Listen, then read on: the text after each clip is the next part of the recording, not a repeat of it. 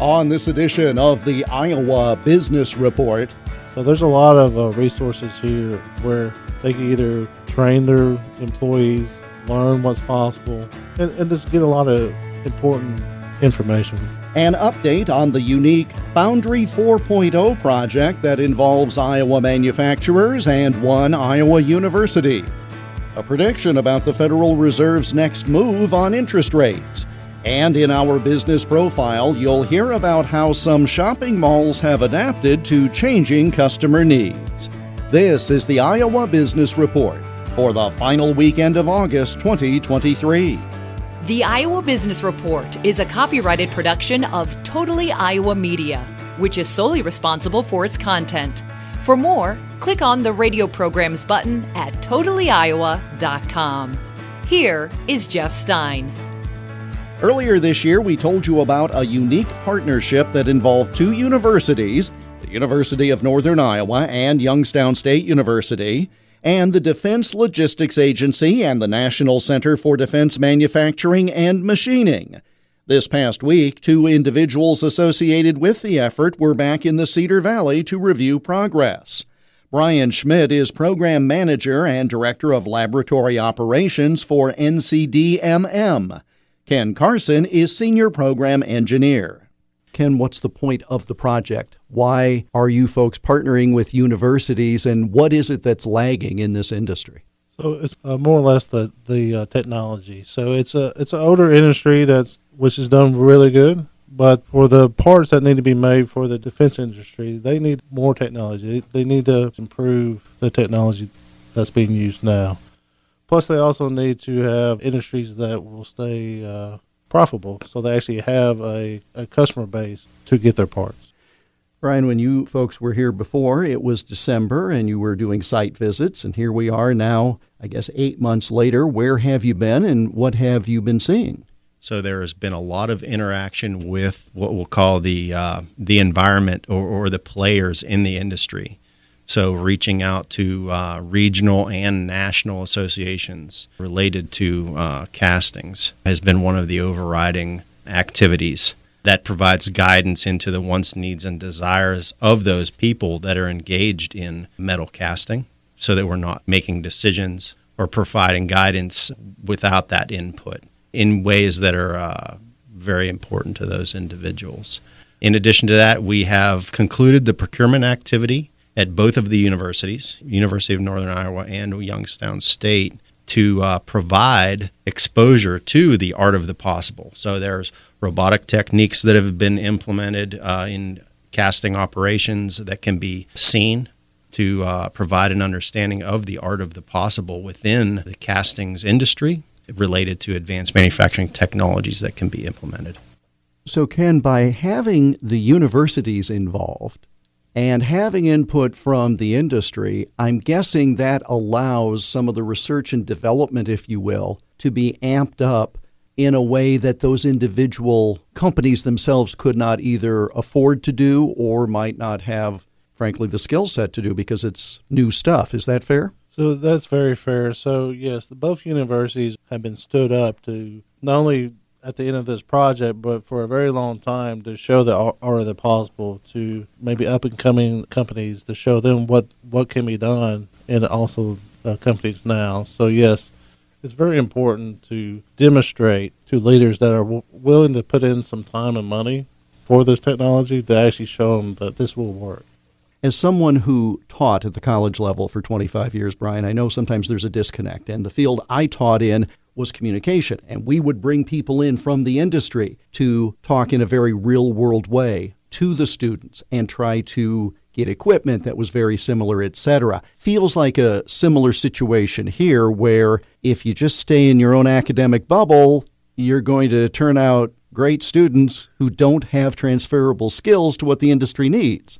That is a fair statement. I don't think that it's actually related to this project, though. That's great. So, yes, absolutely. So UNI is very connected with this industry, as is the Youngstown State University. Very connected to that industry, very strong regional players, and that's one of the reasons why we chose them. That's one of the reasons why we value their input. That's one of the reasons why it was such a value add having them on the team.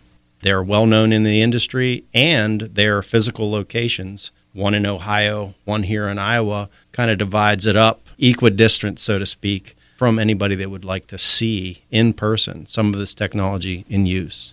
So, Brian, how long has the project been going on? The three of us met, as I said, last December. I don't know if that was an early phase or if you had been involved prior to that time. So we were involved prior to that time. We are at about the 15 to 18-month mark into the project, and we have about 12 more months before the conclusion of the project.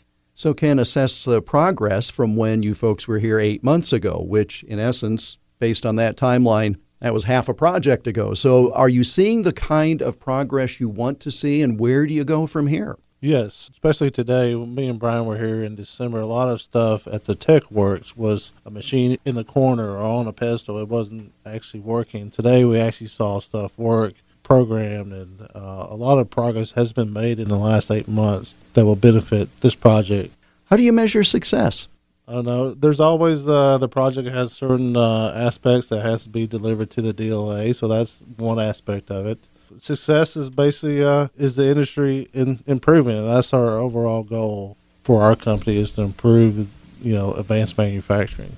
This happens to be sand casting. Now, Brian, obviously this has implications for the defense industry, but that then also spins out into all manner of manufacturing, doesn't it? It absolutely does. So the casting industry is going to benefit from this engagement in particular, and it is by design, small and medium-sized manufacturers that don't typically have an engineer on staff or don't have that type of resource to go out and determine technology or find technology that is applicable to their business.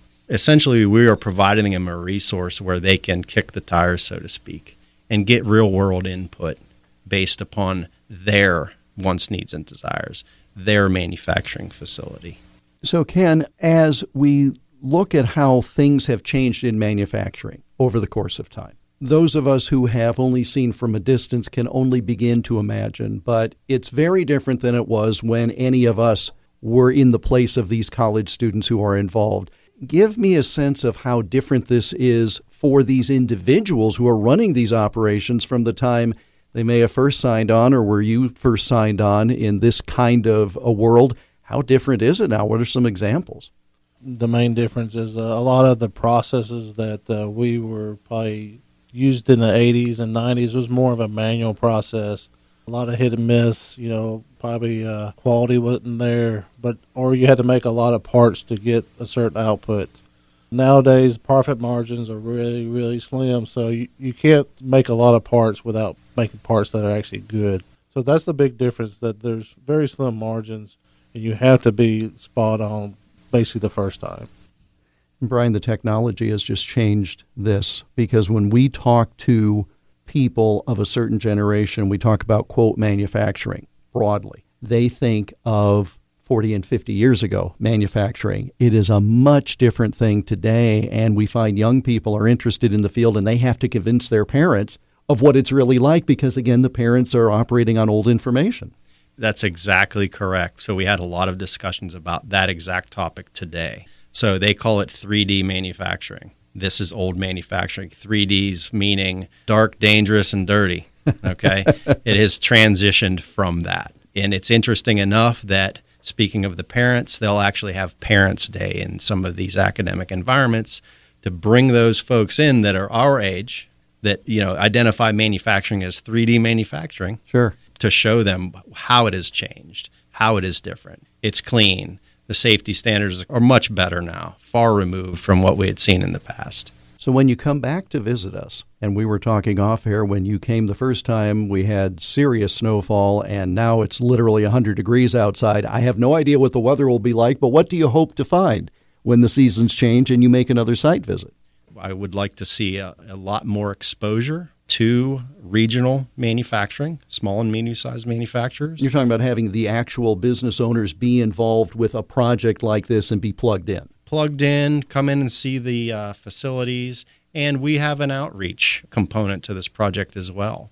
So we'll be actively going out and soliciting and providing or conducting manufacturing assessments associated with the kind of the adoption of technology and understanding where the pitfalls are, where the barriers to entry may be. Brian Schmidt is Program Manager and Director of Laboratory Operations for the National Center for Defense Manufacturing and Machining. Ken Carson is Senior Program Engineer. We connected in Waterloo on Tuesday, August 22nd. To learn more about the project and its impact in Iowa, contact Paul Kinghorn or Todd Hutchison at Advance Iowa, online at advanceiowa.com. Still to come, interest rate increases, and later, hanging out at the mall takes on a whole new meaning. You're listening to the Iowa Business Report. August is soybean month in Iowa. Join the celebration by activating your Iowa Soybean Association farmer membership at no additional cost. Take advantage of your membership by participating in farmer-focused research trials, producer programs, and staying connected to the latest industry news. Activate or confirm your membership before August 31st and be entered to win a drone or other unique prizes. Visit iasoybeans.com today and use promo code DRONE2. The Iowa Business Report is presented by Advance Peer Groups, hosting informational meetings about their fall launch of peer sessions in Cedar Rapids this Wednesday, August 30th, and in the Cedar Valley on Wednesday, September 20th. To register or get more information, go to advanceiowa.com. The annual Money Conference was held at Jackson Hole, Wyoming. Federal Reserve Chair Jerome Powell spoke this past Friday morning, and based on his remarks, financial journalist Jordan Goodman says another Fed rate increase is in store when the board meets next month. Basically saying we're making progress, but we're not there yet. He's holding to his 2% inflation target. The latest CPI number was 3.2%, but even more important is the so-called core rate of inflation, which does not account food and energy, which are so volatile, and that's at about 4.5%. So we're not at 2%, and I think they're going to raise rates again at the September meeting, which would bring rates up to 5.75%. We're at 5.5% now on the Fed funds rate, and that's pushed up rates across the board. The 10-year Treasury is now about 4.3%, which is the highest it's been in a long, long time. Mortgage rates are about 7.2%, which is the highest they've been since 2001. Credit card rates are over 20%. I mean, rates are going up all over the place because the Fed wants to keep slowing this economy, which is too strong for them. I mean, we had a 2.3% GDP growth in the second quarter. Third quarter and now is probably going to be in the 3% growth rate. This is just too hot for the Fed, so they want to slow it down. I mean, we were used to 0% interest rates for a very, very long time, and for the last year or so, rates have been rising on savings, CDs, and money market mutual funds, which are tied to treasuries. I mean, short-term 3- and 6-month treasury bills are yielding about 5.5% these days, so that's what the money market funds are paying. The problem with those high interest rates is it's making the budget deficit go up a lot, because the Treasury, which used to be paying 0 on treasuries, is now paying 5.5% on an increasing amount of debt. We are issuing about $1 trillion of new debt per month since June, because remember, the Treasury couldn't borrow from January through June because we hit the debt ceiling. The moment they got that debt ceiling raised with no limit, they've been raising $1 trillion a month in new debt. So I guess you could say the Treasury is making up for lost borrowing power. Coming up, it's not just a shopping trip anymore. You're listening to the Iowa Business Report.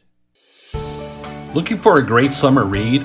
Pick up the July-August issue of Iowa History Journal, then sit back and relax with stories about Jessie Field Shambaugh, the mother of 4-H, the Old Riverview Amusement Park, baseball umpire Don Denkinger, Nobel Peace Prize winner John Mott, and the Sioux City Railroad Museum before you visit it this summer. Get your copy of Iowa History Journal at Barnes & Noble, Hy-Vee, Walmart, Books A Million, and iowahistoryjournal.com. Support for the Iowa Business Report comes from the Iowa Business Council, a nonpartisan nonprofit organization working to elevate Iowa's economy through leadership, research, and advocacy. Learn more and review the latest quarterly member survey by going to iowabusinesscouncil.org. We saw a news release about a new entity coming to Merle Hay Mall in Des Moines. But rather than a traditional retail store, this would be an indoor pickleball park. That led us to think about how malls have evolved in the face of changing times. So we connected with Liz Holland, CEO of Merle Hay Mall. As much as physical retail was competing, as you say, with online shopping, I think our competition has always been against obsolescence. And so what we learned after Jordan Creek opened in 2004 was that we really needed to pivot. We couldn't compete with the brand new Jordan Creek. We certainly couldn't compete with a strong Valley West. And what we noticed when we opened Target at the mall in 2005 is that even in its best form, an enclosed mall is a monthly needs destination for the people who are in that trade area. For most of those people, it's probably a quarterly needs destination. And what we saw when we added Target was that we became a weekly needs destination. We really leaned hard into becoming something that you thought about doing more frequently than once a month or once a quarter. And so what we did after Target was added was we took kind of that 60,000 square feet between what was the new Target and what had been Sears, and we created those interior and exterior kind of junior anchor boxes where we aggregated smaller spaces into bigger spaces, and we added Old Chicago and Ulta and Shoe Carnival and at the time Staples. And now it's Ross took Staples' place. Shoe Carnival is still there. Ulta's still there. Five Below took Old Chicago space. So we've continued to redevelop those boxes as people's shopping habits changed. And so we've just really found over time that the retail really gravitated towards the east. We added Flicks in the middle in 2014, which was the first full service, eat at your seat, order a micro brewed beer on the premises movie theater. That really changed our profile because we were weekly needs to the east with Target and all the junior anchor boxes.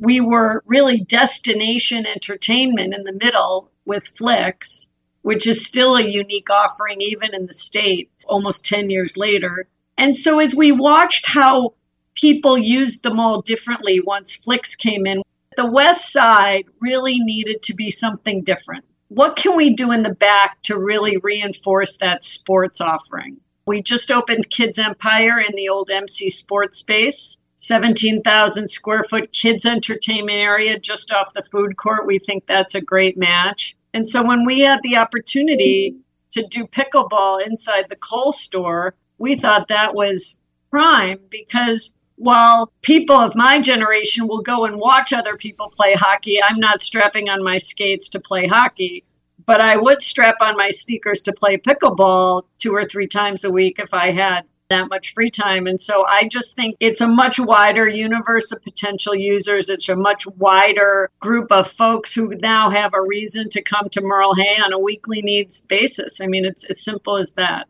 As you talk, it occurred to me, in the old days, you would think of 4 anchor stores, and it might be, and these again are legacy names, Yonkers and Sears and Penny's, and I had never thought of it as a monthly or quarterly destination.